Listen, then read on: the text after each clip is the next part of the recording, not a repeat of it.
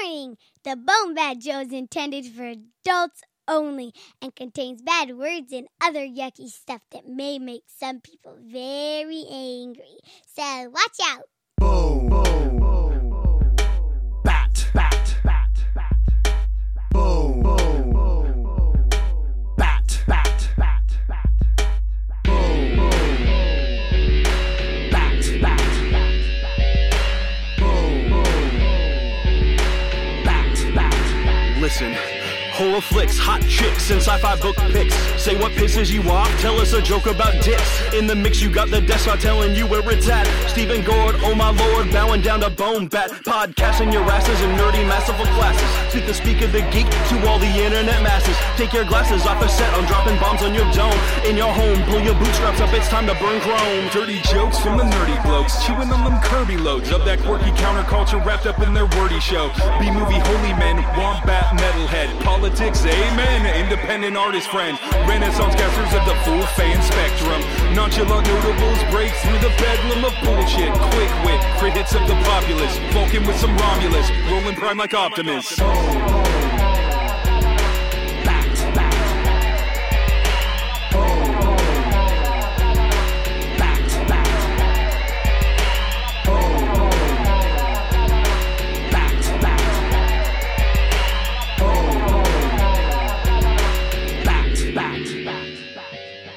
She tore a hole in our universe, a gateway to another dimension.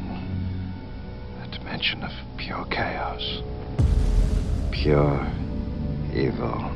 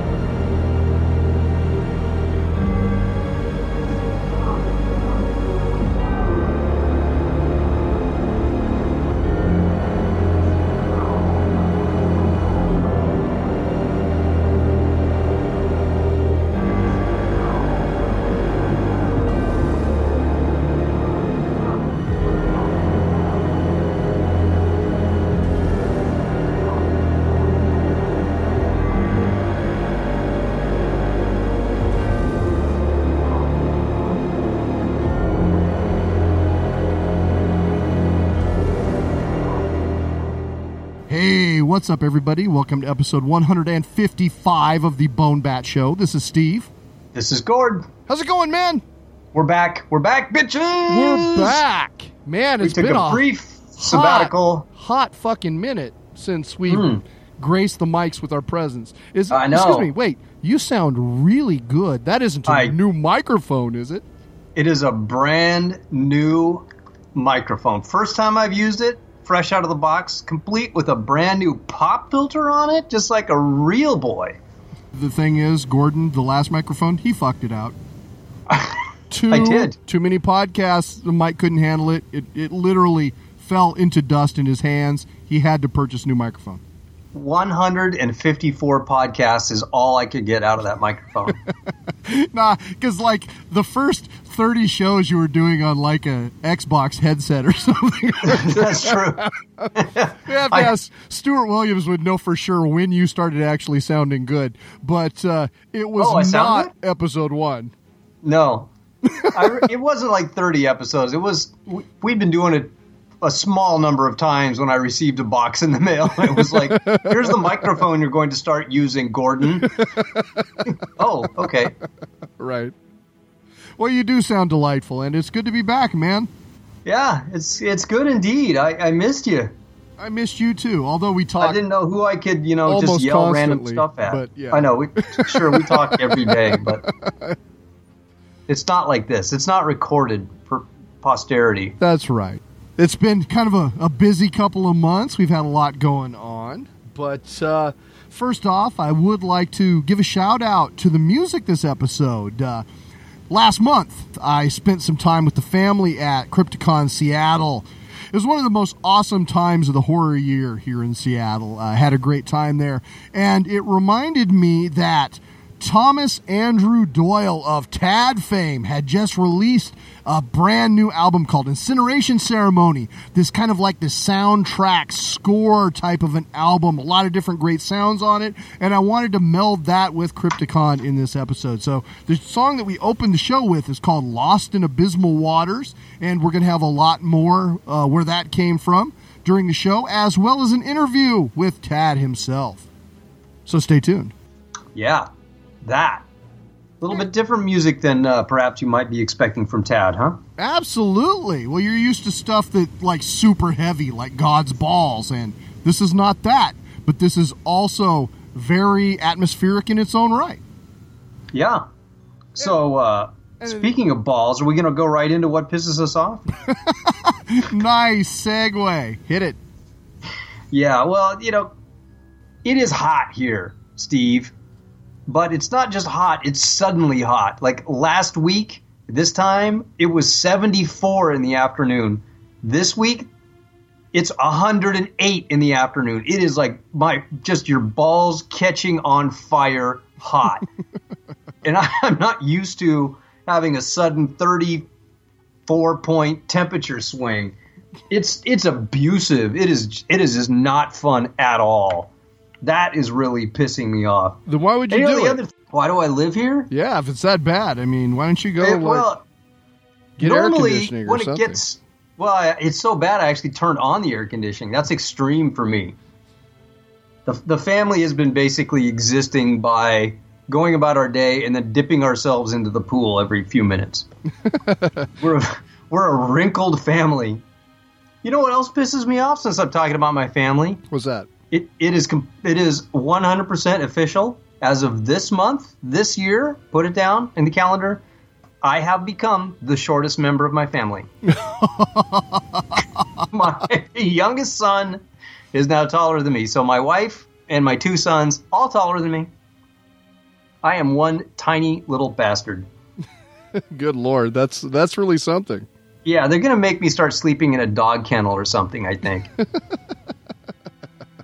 Yeah. So what about you, Steve? What's pissing you off? Oh, dude. So, yeah, like I don't know. Yeah, it's been a minute since we've done a show, and there are a lot of reasons for that. But May 8th for me was a day that will live in infamy. On May 8th, 2017, I found that 2 of my loved ones have cancer.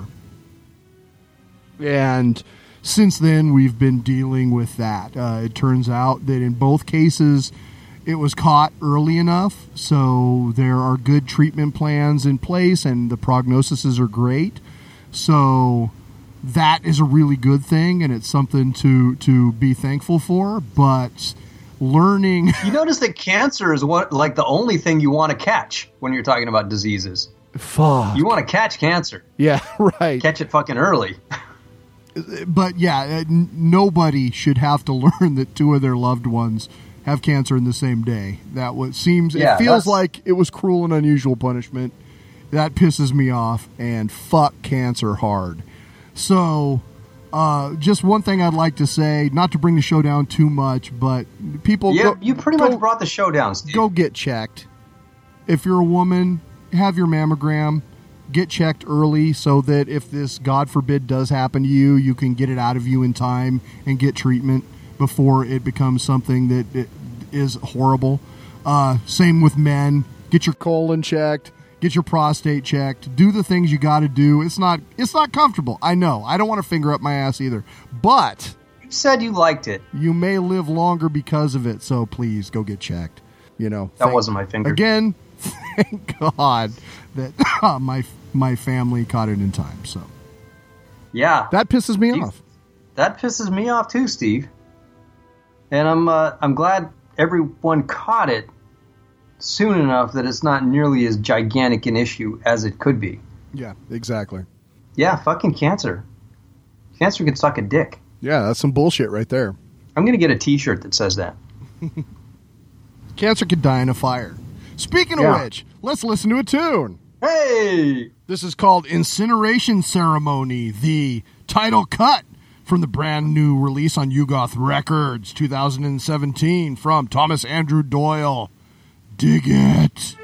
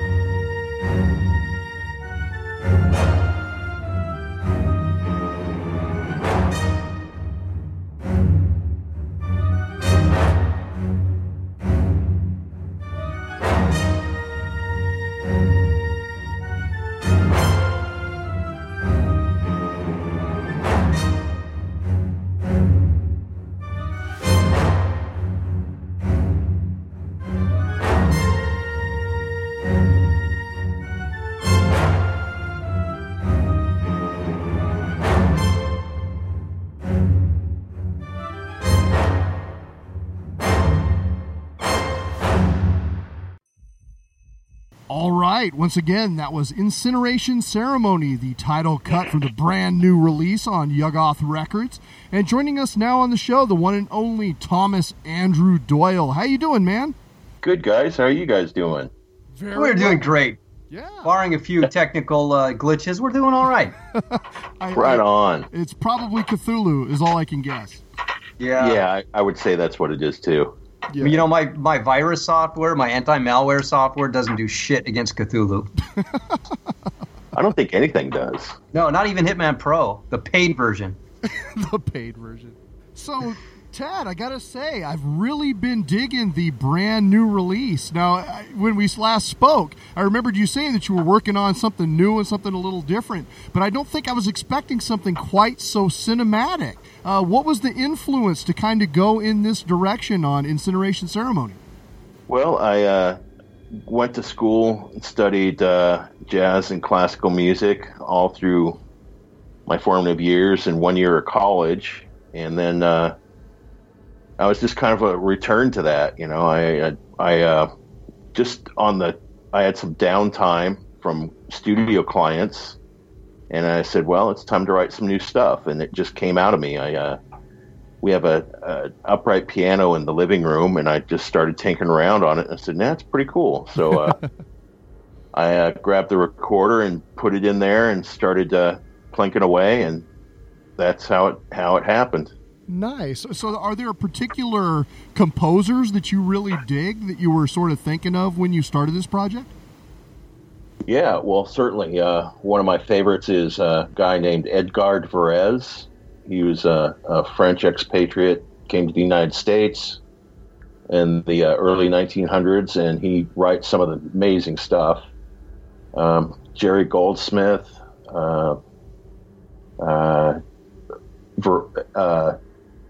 Berlioz, Beethoven, of course. There's got to be some Stravinsky in there. Oh, for sure, yeah. Yeah, you know, I totally did not know what to expect when I put this on to listen to. It was, last night, and I had a little time where I could finally sit down and play the new downloadable content of Darkest Dungeon, which, if you don't know, it is a very, very bleak game. And I went, I want to listen to this new stuff for the podcast we're doing. So I put that on, not knowing, I thought it was going to be metal, frankly. Yeah. It was the absolute perfect soundtrack to Darkest Dungeon. My guys were going insane. There was an incident with tentacles, a lot of blood, and just bleak hopelessness. And this is going on in the background. I was like, this could not be more perfect. Oh, that's great. Yeah. Well, what I dig about it is that you kind of have a wide array of styles on the release. I mean, you have a tune like Desire, which has like this horn 70s sort of an influence that you almost think like might be in the backdrop of like a spaghetti western or a art film or something like that. And then you have something like Asleep in Arrhythmia, which is more kind of a soundscape that I would imagine hearing, visiting a haunted house during Halloween time or something like that. So you've really stretched, I think, your wings a little bit on these different sounds that you put together. Absolutely. It's very satisfying to put together too. I started in basically about October last year, and I was getting into writing it, and as it was coming together, I would really laugh out loud, just doing this because I'm just doing it by myself, and I'm like, man, this is really fun to put together. It was very at times minimalistic, modern classical minimalistic, but with a very dark vibe, like Philip Glass off his meds or something. It's pretty fun. I'm just picturing you like plunking out these low somber notes on a piano in a big empty room going yeah, too much. You might have to finally break down and get that pipe organ you've always wanted. Yeah, interesting. Yeah, I'd love to have a pipe organ. Actually, one song I wanted to tell you this that really gave me serious chills is Meditation in Null. The deep horn sounds are almost exactly the same as this short called Air Conditions that we showed a couple of years ago at our film festival. And you've got to see this film because your song could have been part of the soundtrack for that short. Fantastic stuff from Ryan Oliver out of Chicago. What's it called? It's called Air Condition? Air Conditions, yeah. Yeah, it's a kind of disturbing movie too. Yeah. Yeah. I really don't want to tell you much about it. You should just see it. It's awesome. Yeah, you're going to dig the shit out of it. It's great. But that horn sound is right up in that film. Anyway, we'll send you a link. Steve will send you a link. I can do that. That'd be great. Deathblow Productions, they do some great stuff. So, right. Tad, you guys into Shudder? I just signed up for it. I spent some time at Crypticon in early May, and I was talking to a couple of my other film festival friends, and they were all suggesting, Shudder's the best. So I've signed up for it, but I haven't watched anything yet. You got any recommendations? Yeah, there's I believe it's a Korean film called Cold Fish. Ooh. And that's pretty creepy. Nice. All right. We saw some creepy shit from Korea recently, so. Indeed. Yeah, we receive festival submissions from all over the world, and so we definitely saw the last few years some great stuff finally coming out of Korea. It took a while for that market to sort of build for us, or at least filmmakers there to hear about us. But once they did, we've definitely been receiving some really great submissions. That's great. Well, man, I just wanted to ask. No, I think I might have been one of the last people to get one of the CDs from the Yuggoth run. How can our listeners get a hold of this brand new release? Well, they can go to my website, taddoyle.com, and there's links to downloads of it on Bandcamp. Nice. And there's, in the works, might be having some vinyl coming out soon. Oh, very cool. Not exactly sure how that's going to happen, but there's been talk about it. Nice. So what are you working on next? I mean, you've released some heavy stuff recently. You've done the score soundtrack stuff. What's next for you, man? Well, I'd really like to get into some film composing and putting that together. Either that or video game stuff, too. You know, I think that what I do would be really very useful in those two areas. And I've also already done the second record, which is pretty much finished. Oh, nice. And I'm started on the third, but I've got to stagger them because I can't have it all coming out at once, you know? Well, certainly, yeah. That makes a lot of sense. Yeah. Yeah. Well, we definitely... You don't want to blow your musical load, so to speak. We definitely... Right. We definitely have a few contacts in the filmmaking world, so if anybody asks us about music, I'll definitely point them your way, man. Oh, that would be awesome, man. Absolutely. All right. Well, Tad, as you know or may remember, one of the last questions we always ask all of our guests on the show is, what pisses you off, man? Well, Seattle traffic's one of them. Oh, shit. Not much pisses me off anymore. Phone trees. I don't like phone trees. I like speaking to people. There's something to be said for that? Yeah, it's a lost art. Exactly. Bad customer service really gets my ire, you know. So, and that kind of goes with the phone tree thing. And that's about it. I mean, there's not a lot that shakes me anymore. So, and Nice. and you know, I'm getting up in my years, so I want to be a happy guy. I want to go out happy. Right. You want to be that the jolly old man, not the grumpy old man. I want to go out with a smile on my face, but I will yell at kids getting in my shrubs. I was just going to ask, do you say, oh, come on, kids, hang out on my lawn? That's maybe too jolly. Right. Yeah, it's kind of creepy, too, so. Yeah, exactly. All right, man. Well, why don't you tell our listeners about this next cut? This is a piece that I did. It's originated on piano, and I put that together. First take, and then we built the atmosphere around it. I say we, but it was me, unless I'm talking about multiple personalities. And the guy at Yuggoth Records, Peter Scartabello, who's actually a multi-instrumentalist himself and the head of the record label and a music and film composer, added a little bit of wood and metal percussion on that. So it's two of those tracks on the record have him on it, and he's a good guy, a good friend, and it's more along the lines of my influences from Varese, so it's a bit strange, and I like it that way. Nice. All right, folks, check it out. Bioillogical Functions.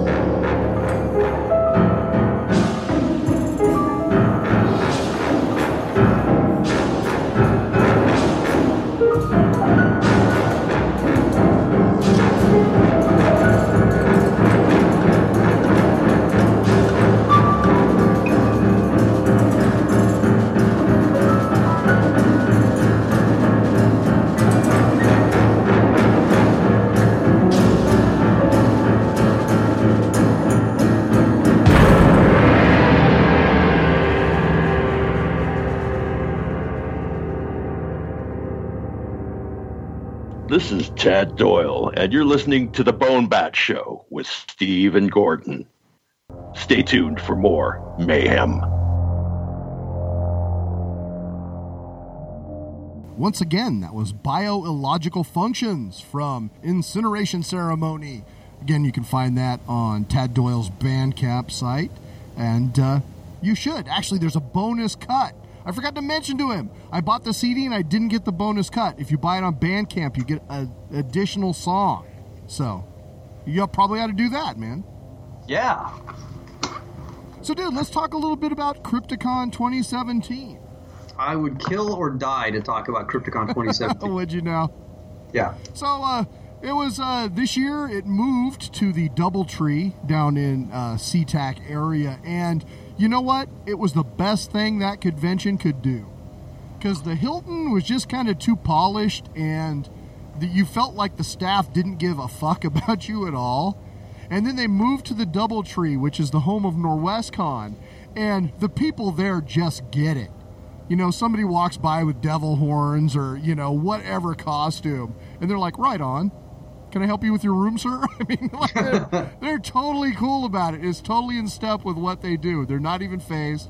And it's also this weird, sprawling, quirky hotel with all these arms going off in all these different directions. And it's just a better place for a horror convention. So I was so glad they moved. The experience was 100% better than the last couple of years at the other place, just from a logistical standpoint. From a content standpoint, this year it seemed like they were going to be up to a bit of a challenge because they had a number of their celebrity guests kind of duck out before the event. And George Romero, who was the big person that they had trumpeted was going to show up, got sick and he could not travel by air. So he was not able to attend. So they had to do some scrambling at the last minute and, try to make the people happy with other celebrities, but it just wasn't quite the same. For me this year, there wasn't anybody really that I was a huge fan of. I mean, at this point, I've been going to Crypticon for like 7 or 8 years, so I've interviewed a lot of the people that have been through, and, Doug Bradley was back, and he's awesome, but I've already interviewed him, so I didn't really feel like I had much to ask him. And, there are other folks that were there that I don't know. I just wasn't totally enthused about it. So I didn't get any interviews this year. I did do a couple of panels. I went to Doug Bradley's panel. That was great. Russ Striner and Judith O'Day did the Night of the Living Dead panel, and that was a lot of fun. But that was kind of the total of me spending time either watching or hanging with celebrities. The rest of the time, though, I sort of just absorbed the experience. I mean, the one responsibility I had was the Best of BoneBat screening, which we got 2 hours this year to give our best films from this year's festival a victory lap, which was an awful lot of fun. And then at the end of that, I had the opportunity to present the Viewer's Choice Award for Pacific Northwest Short to Eric Morgret and Kelly Young for the package. And that was just a real thrill for me to, again, we've discussed it, but they've been supportive of our fest for so long, and to have a really great short that was voted by our audience and be able to give back a little something, that really meant a lot to me. So that was so much fun, and I was really thrilled to have that chance. Yeah, that's cool. Of course, I spent quite a bit of time in the film room watching different parts of the Crypticon Film Festival. And again, Eric, his other duty is he's the programmer of that fest. And I mean, he's programming for 3 days, Gord. So, Jeez. I mean, we're doing like half a day, right? In comparison to what he has to put together. And he does an astonishing job. It's interesting because sometimes I was sort of musing watching one of his sets. And it's just like, sometimes I feel like we program with a hammer and he programs with a scalpel. Like, he definitely goes the artier route, or he'll have these quieter character pieces, and it's the kind of thing that you just don't see at our fest, frankly. We have a different sensibility. And we do have a different sensibility. But it's great to have two totally different types of fests within a month of each other happening in Seattle that would appeal to the horror or horror comedy fan. So, and he still manages to get a couple of things that I'm envious of when I see it. I'm like, oh shit, that would have played nicely at BoneBat. But it's still a really good time whenever I get a chance to see his curation of films. And all I can say is, Eric, keep up the great work, man. You do a wonderful job. The other thing, of course, is the nightlife at Crypticon. And my family always joins me the last few years. We've been staying in the hotel, and then the kids love to go to the zombie prom. And this year was amazing. They decked out this room entirely in black and white. Yeah. And everybody was wearing like black and white clothing. And there was like, with the strobe lights, it was almost like being inside a black and white film. It was badass looking. They had smoke machines going and stuff, and a full bar, and it was just really neat. So that was fun. And the kids hung out down there, and then my wife and I would go back and forth between that, and they had room parties up on the 13th floor. And so we went up there and had way too much cheap liquor and spent the evening drinking with just a bunch of great folks. So again, Eric, Matt Fora, Kelly Young, Tony K. We got to spend some time with him chatting and drinking. That was a lot of fun. Jerry Cooch was there. Nice. Kim from the Horror Honeys was around. Ronnie Angel, the writer of Slash Dreams. I got to chat with him for about a half hour talking about his new release, Slash Dreams 2, which I just picked up from his Indiegogo, which was really cool. It was just a great time to sit around talking horror, laughing, and drinking with a bunch of people that have a very similar taste. It was a great time. Then on Sunday morning, we slowly cracked our bleary eyes open, went and had breakfast with Jerry and Kim from the Horror Honeys again. I think I've had a meal, I've broken bread with a Horror Honey every year, the last 3 years. So I think that is a good tradition we got to keep going. Those ladies are awesome, and I love spending time with them, so that's always a great time. Then after that, we dropped a bunch of money in the dealer room, and man, it was cool this year. We bought some stuff from Nick Gucker, Martha Hall, another artist who does a great job, Devin Devereaux. There was a couple of really great DVD vendors there for the first time this year. Severin Films and Vinegar Syndrome were there. And it was really cool because they've always had kind of the bootleggy thing before, and I've complained about that to you. That, there's vendors, they're selling kind of, and I've never felt comfortable with that as somebody who, curates a film festival and supports, independent creators. To have people selling bootlegs of shit that I've shown at my film festival just has always rubbed me the wrong way. And so to have these like legit DVD vendors there selling their wares was really cool. And I spent some money with them. I was actually able to get, you may remember, our very first year of the film festival, we had a film called The Doghouse, directed by Jake West. When we interviewed him on the show, remember he told us about the documentary that he was working on about the Video Nasties, the banned films in Britain? Yeah, I remember that. I was finally able to pick up the DVDs of both Volume 1 and 2 of the Video Nasties. And I've watched the first half. It's freaking great. So finally got a chance to close that loop from our very first film festival. That was awesome. That was years in the making. It was. So again, just after that, we hit the road. I had band practice on Sunday, but just had a wonderful time with a lot of great people. And as Tony K, I've heard him describe it before, it's like horror summer camp. And except for nobody got killed, but but it's definitely worth your time. If you're a horror fan and you live in the Pacific Northwest, you have no business not attending this convention because it is an absolute blast. Thanks again to Mickey and Troy for putting on such a wonderful convention. Thanks to Steve Lang of course, for being just an all-around great guy and his curation of celebrities. Thanks to Lorelei for her panel work. Thanks to Jason, who got us a press pass. Thank you to Eric Morgret, again, for his wonderful work with the film festival. And I can't recommend it highly enough. Well, sounds like a rockin' time, man. On that note, why don't we listen to another tune? Let's do it. We talked about this one a little bit in the interview.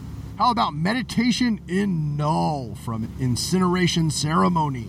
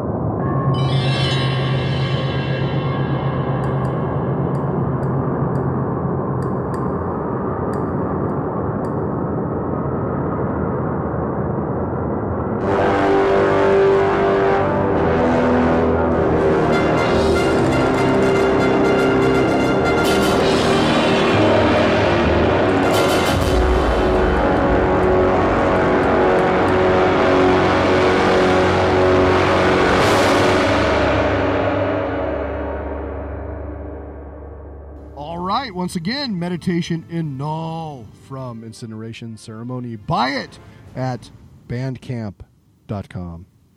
So, dude. Steve. You got any weird stuff this week? I got some weird stuff. Weird stuff coming out of the state of Maine. I don't know if you heard about this, but a woman in Maine was minding her own business, jogging down a trail in the area where she lives. It being Maine, it's probably very woody and beautiful there. And at one end of the trail, she noticed there was a cute little raccoon sitting there looking at her. And then the raccoon bared its teeth and charged her. So what? Yeah. So she dropped her iPhone. Her iPhone. I don't know what kind of phone it was. She dropped her headphones, on the ground and kind of tried to get away. I don't know why she. That was part of the getting away experience, the old dropping of the phone on the ground. But she didn't get far when the raccoon leapt on her and started scratching and biting her. And over the course of its attack, it grabbed her by the thumb and wouldn't let go. The thumb? The thumb. Ow! Yeah, so she's got this raccoon latched onto her thumb. This woman, suddenly she's phoneless. She looks down, notices she's dropped her phone into a puddle of water. It is submerged in the water. And quick thinking badass that she is, she takes this raccoon and smashes its face down into the muck, into the water, and holds it under the water, hoping it's going to let go of her thumb. But it being a crazy rabid raccoon, it just keeps biting her thumb, and she holds it underwater in this puddle until she finally drowns the damn thing. Holy shit. Yeah. 1 minute you're walking down a trail, the next minute you're doing a battle to the death with a rabid mammal. You'd never know how things are going to turn. That adds all new meaning to the term thumb war. Yes, it certainly does. When you introduce rabies into the mix. 1, 2, 3, 4. Fuck you, drown! Rah! God yeah, it damn. beats my whole story of killing the rat all to hell, that's for sure. Man, that is intense. So don't mess with women from Maine, I think is the takeaway from that. And they went back and found the raccoon's body. Husband dropped it in a dog food bag. They took it in to be tested. Sure enough, rabies. So. Oh no! So she have to get the shot in the stomach and all that shit?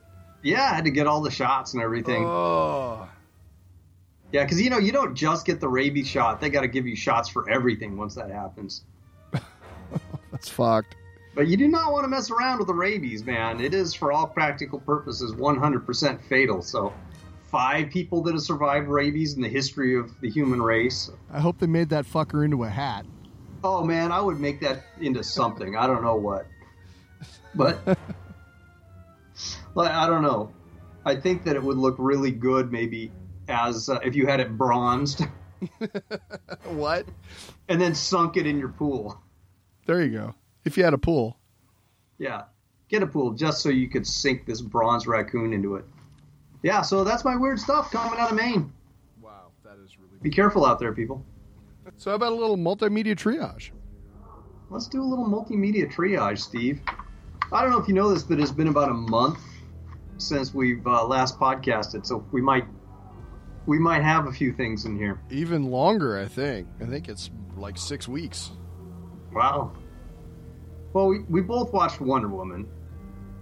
We did watch Wonder Woman. We both thought Wonder Woman was pretty great, right? I did, yeah. I liked it a lot. I thought it was a blast. I got to see it with my wife and my daughter, which is the first time I think I've ever seen a woman-fronted superhero film with my family, and that felt pretty damn good.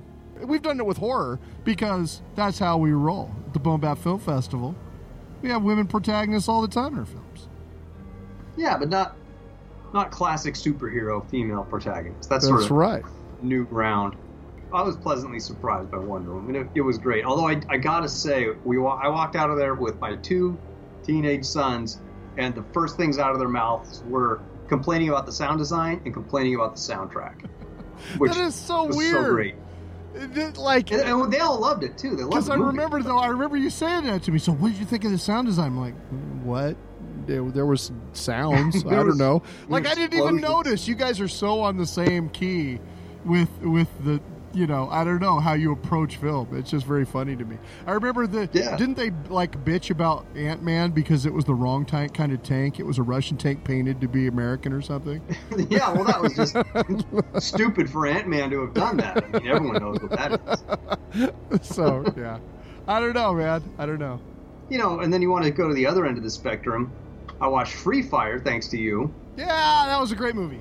Great movie, and the sound design was so good. It was wonderful to listen to that movie. Not only was it a really fun movie to watch, freaking top notch. They paid so much attention to how things should sound in that movie and did a great job with it.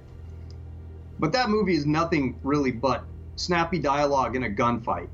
That's the movie right there. But it was fun, and it stayed interesting the whole time. Good. And I would not have seen it had you not clued me into it. Yeah, well, Ben Wheatley, man, that guy rocks. You loved High Rise, too.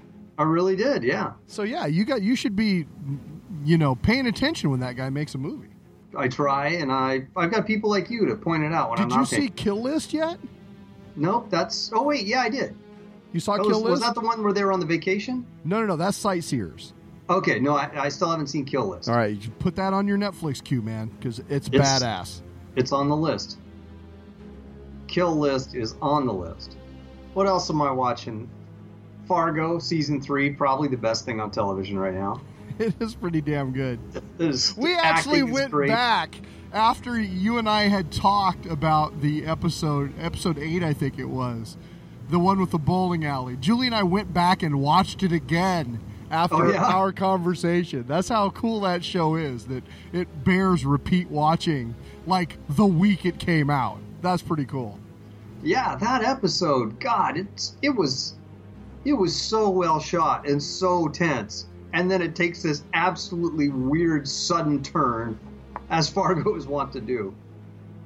But the whole chase through the forest where they're, getting hunted and the fleeing the prison bus, the whole thing. Just, I can't say enough good about Fargo Season 3. Yeah, it's great. And some characters come back that kind of make you want to go back and watch the first season. The first season? Was he in the first season? He was in the first season. Wow, I was thinking he was in the second season for some reason. I don't think he was. I think he was in the first season. All right. Maybe you're right. I'm not sure.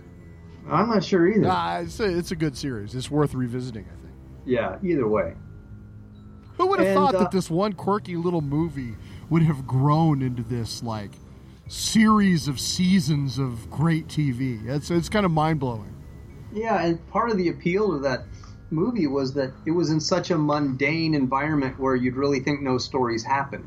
Yeah. It wasn't set in the Warhammer universe or something, Right, yeah, sure. Of course. What else is going on? Rocca. Did you watch Rocca? I haven't watched Rocca. Okay, so director Neil Blomkamp, he did Chappie, he did District 9. Elysian?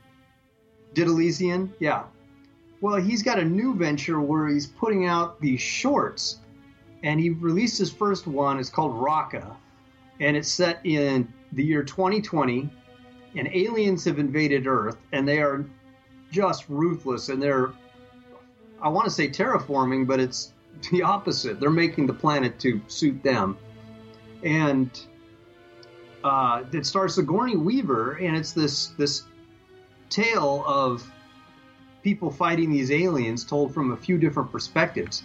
Now, I watched this. It's 20 minutes long, and I thought it was going to be a complete self-contained movie, but it seems more like it's part one of a longer movie. Mm-hmm. But the aliens, the idea for the aliens is really cool. Everything about them is very organic, liquid metal or liquid wax kind of look to it. It's certainly worthwhile. I don't know where this thing is going to go, but I'm looking forward to episode 2 whenever it comes out. But you can see it for free on the YouTube or wherever you watch your movies on the internet. They're not charging for it. What they're hoping to do is sell some of the assets that have to do with the film on Steam to fund things that way. I don't know how well that's going to work out for them, but their first episode, pretty cool stuff. Certainly worth checking out. On Steam, so is it a game?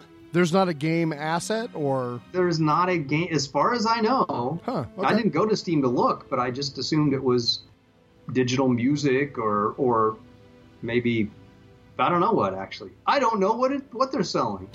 Interesting. Okay. Yeah, I liked it and I didn't even go to Steam to support it. I'm a terrible person. And then of course I'm watching, and you're not watching this, but I'm watching the series American Gods. Yeah, I have not started watching that yet. It is. I read the book, Neil Gaiman book, and it seems to be following the book fairly closely.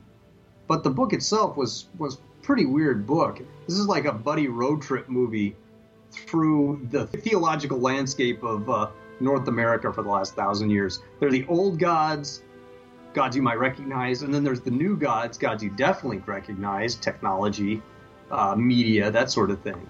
And it looks like they're squaring off, going to have a big fight to see which group of gods is really going to rule the world, or at least this part of the world.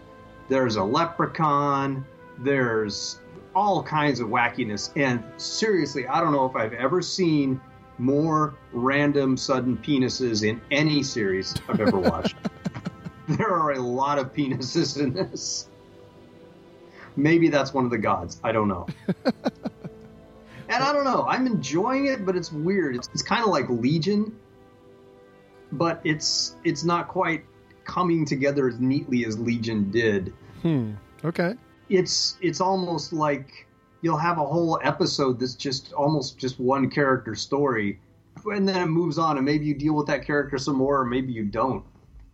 It's a lot like Neil Gaiman went, let's find out who all my favorite gods are, and I'm just going to make a whole bunch of little movie lits about them and try to smash them all together.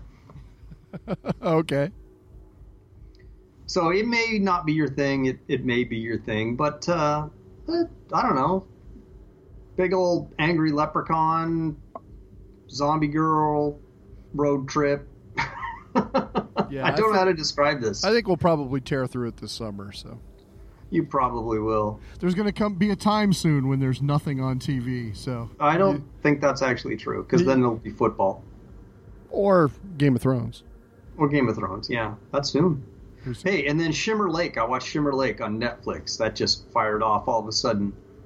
It's a Netflix original streaming movie starring Benjamin Walker, Wyatt Russell, and Rainn Wilson. And it's kind of neat. It's film noir, and it's told backwards. So it's over the course of like 5 days, and each day it shows, and then it shows the previous day and the previous day, and it's a lot of fun to watch. You're starting at the end and working backwards to find out who done it. Shimmer Lake. Yeah. What about you? What have you been into? I've been blathering on long enough. Yeah, I don't know. I mean, I've gone to the movies quite a bit lately, and so I saw Pirates of the Caribbean, Dead Men Tell No Tales.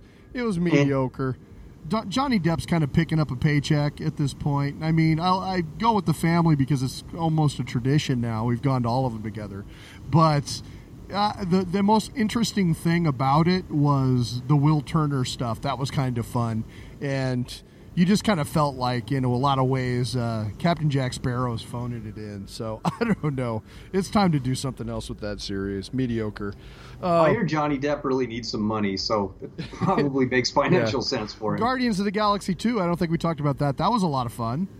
That was fun, but they could have made it 15 minutes shorter by cutting out all the sappy crap in it. Yeah, that I don't know. That didn't really bug me, but it wasn't as great as the first one. And maybe just because the first one was so different to what we had seen, that it left more of an impact. And it was fun, and it was great to see those characters again. Wasn't as good as the first one. Just saw, what else? Saw Cars 3, which was okay, for a Pixar joint. I don't know. I didn't love it. It was... There are worse ways to spend an hour and a half. You've always loved the Cars movies, though. I'm surprised. I liked the first one. I never even saw the second one. Oh, really? Which I hear... I remember being bored by the first one and, having an active dislike for the second one. I never saw the second one. But the first one, I always kind of liked the love letter to car culture that it had. 50s drive-ins and that type of thing that I thought was kind of fun. But this new one, it is of a piece of the first one, so you could see that and enjoy it. But I don't know. It didn't blow my doors off. I finished Mass Effect's Andromeda. Well, good. That was something. I was worried you wouldn't finish that game. I thoroughly enjoyed that. That was great. You're a completionist. Yeah, it was fun. It's in an entirely different, it's in the Andromeda galaxy. It's in a different galaxy, but the races are the same, and you meet new characters, and it was a whole lot of fun. Probably dropped 60 hours into that game and had a great time doing it. So I would definitely recommend that. Well, let me tell you about the game I'm playing, Steve. Yeah. Apparently you like to play games for fun. I like to play Darkest games Dungeon. to be punished. There you go. There you go. Yeah. You must be one of them gluttons for punishment, which is a new character, I understand. Isn't that a new character? Yeah. The Flagellant is a glutton for punishment. And, what a great character. So this is the DLC for Darkest Dungeon, the Crimson Court. It is bloody, bloody, bloody. It is a blood-based DLC. There's a new character, the Flagellant. Flagellant? The Flagellant. Flatulent. I don't know. The Flatulent. He's a fart-based character. He's a self-abuse-based character. And he buffs everyone. And it's like the more beat up, the more insane, the more injured he gets, the more powerful he becomes. And so he can take stress off of one of your guys and put it on himself. He can injure himself to help other guys. And if he gets really beat up, he can start sucking the life force out of your enemies, draining their blood, increasing his own health.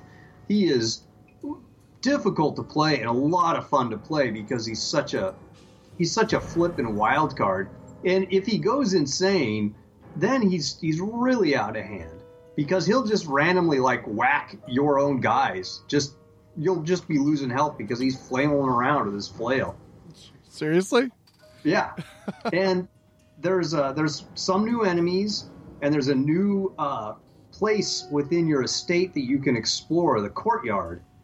And special missions pop up in there that you can go on. I've gone on one and was completely crushed by some alligator demon bug thing. And when you're in the courtyard, instead of the mechanics of using torches for light, the torches become something that you use to buff yourself. Like you have all the light you need when you're in the courtyard, and so you're buffing yourself with the torches. You're using something called blood light. And speaking of blood, because there's not enough blood in the Crimson Curse, you can contract this thing called the Crimson Curse. Your characters can. And when they do, they start craving blood, which you find these vials of blood randomly.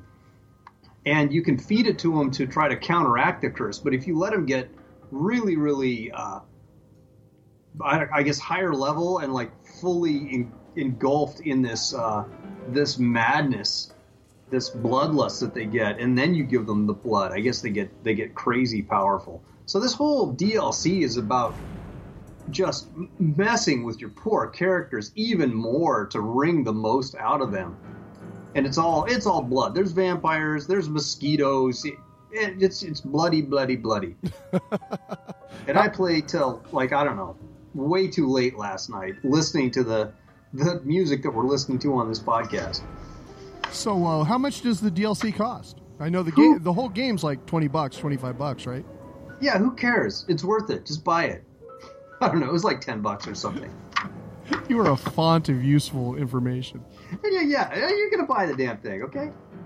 Yeah, so that's it. That's all my multimedia I'm going to triage. What about you? You forget anything? Well, the last two things I wanted to talk about was that I was able to attend the Seattle College and University Film Festival, otherwise known as SCUFF, the second version of which was a great time. Saw some really cool films. Let's see, the festival director, Will Cadra, did a great job and actually invited us to be sponsors this year. So it was the first time that we've ever sponsored anything under the BoneBat aegis, which was pretty cool. So our film festival, we were able to donate some tickets for next year to the winners. So evidently we're going to have our festival again. Oh, Yeah, I guess so. But here are a couple of shorts that I would like to just point out that you should look up. Night of the Scorpio by Chetco Timmons from Shoreline Community College was hilarious. The Ballad of Frank and Jess from Catherine Dudley and Sarah Rule from UW, another great short.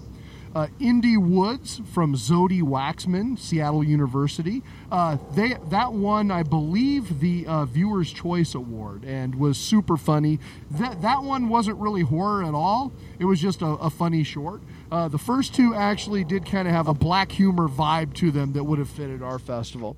And then the overall editor's winner, I think, was a film called Space and Other Things We Kind of Understand, which was one of those films where like a child is kind of explaining how the world works, and was totally charming and a lot of fun. The directors of that one were Christian Krantz, Morgan McDonald, Giuliano Bojorquez, and they were from Seattle University. So a lot of really cool college filmmaking there, and I was glad that we had an opportunity to be a part of it. Nice. And then finally, we had mentioned last show that there was an upcoming concert on June 2nd. Kyle Stevens from Kirby Crackle had put together a show of REM and In Excess covers to benefit Planned Parenthood.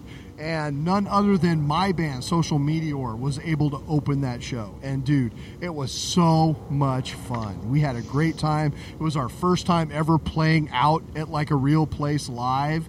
And we only did 5 songs, but it was a blast. Everybody was really kind to us and seemed to enjoy the music. And we got to open for fucking Kirby Crackle, which was like the total thrill. So that was awesome fun. I hope we have an opportunity to do something like that again down the road. And thanks so much again to Kyle for letting us join them for the night, because it was just so much fun. And the music was so great. I mean, there were 6 different bands playing songs all night from REM and In Excess, and you were just like, hey, that's a great tune. I'd forgotten about that one. And there's another great tune and another one. And it really filled out the entire evening nicely. So that was a blast. And at the end of the night, it turns out that they had raised $1,200 for Planned Parenthood. So that was a great cause to be able to support. So neat evening overall. All right, that's cool. I'm glad you were part of that, man. Yeah, thank you. And that's about it. So you want to wrap this bad boy up? Let's wrap it up in a bow. Okay, well, once again, thank you to Tad and the fine people at Crypticon 2017 for making that such a great time.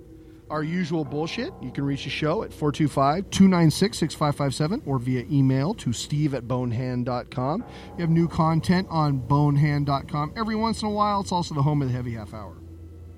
My stuff is at mightywombat.com, and you can find me over on Facebook as well. And we have a BoneBat Facebook page you should check out. I post funny stuff on there that Steve ignores. Yeah, you links post to cool music, links to shorts, free books. Movies. I just posted a John Scalzi book on there for absolutely free. Old Man's War. Yeah, you can download that for free right now. Yeah, it's a story of a guy trying to keep kids off his lawn. It's really cool. Exactly. And yeah, I mean, you can always find awesome films, cheap deals, all kinds of cool stuff at the Facebook page. So you definitely want to check that out. We are also on Twitter. I am Bonehand over there, and we do have a BoneBat feed, which is where you'll usually hear about film festival news and things like that. Yeah, that's it. There's nothing else. Let's end this thing. Let's bring it home, all right. Steve. Thanks again for listening. If you like what we do, please spread the word and tell a friend. One last tune tonight from Thomas Andrew Doyle and the release Incineration Ceremony, which you can pick up at Bandcamp. This is called Prognati Ignis Ignis. I hope you dig it. Once again, this is Steve. This is Gord. Have a good one. I do have a good one. Everyone you love, everyone you know, everyone you ever heard of, every human being who ever was, lived out their lives on them pale blue dots. The aggregate of our joy and suffering, thousands of confident religions, ideologies, and economic doctrines, every hunter and forager, every hero and coward, every creator and destroyer of civilization, every king and peasant, every young couple in love, every mother and father, hopeful child, inventor and explorer, every teacher of morals, every corrupt politician, every superstar, every supreme leader, every saint and sinner in the history of our species lived there, on the mote of dust, suspended in a sunbeam. The Earth is a very small stage in a vast cosmic arena.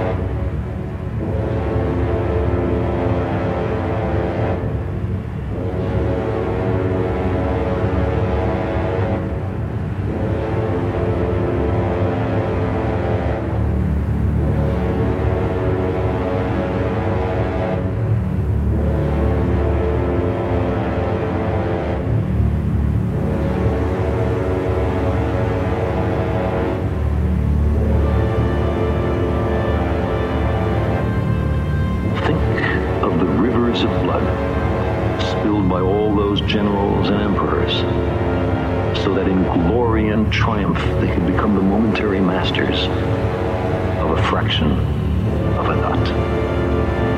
Think of the endless cruelties visited by the inhabitants of one corner of this pixel on the scarcely distinguishable inhabitants of some other corner. How frequent their misunderstandings, how eager they are to kill one another, how fervent their hatreds. Our posturings, our imagined self-importance, the delusion that we have some privileged position in the universe, are challenged by this point of pale light. Our planet is a lonely speck in the great enveloping cosmic dark. In our obscurity, in all this vastness, there is no hint that help will come from elsewhere to save us from ourselves. The Earth is the only world known so far to harbor life. There is nowhere else, at least in the near future, to which our species could migrate. Visit? Yes. Settle? Not yet. Like it or not, for the moment, the Earth is where we make our stand. It has been said that astronomy is a humbling and character-building experience. There is perhaps no better demonstration of the folly of human conceits than this distant image of our tiny world. To me, it underscores our responsibility to deal more kindly with one another and to preserve and cherish the only home we've ever known. Live there, on the mote of dust, suspended in a sunbeam on the pale blue dot.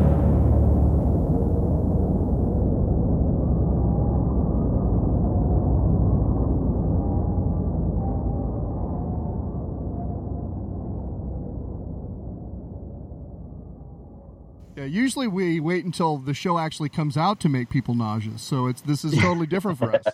Yeah, we're ahead of the curve this time.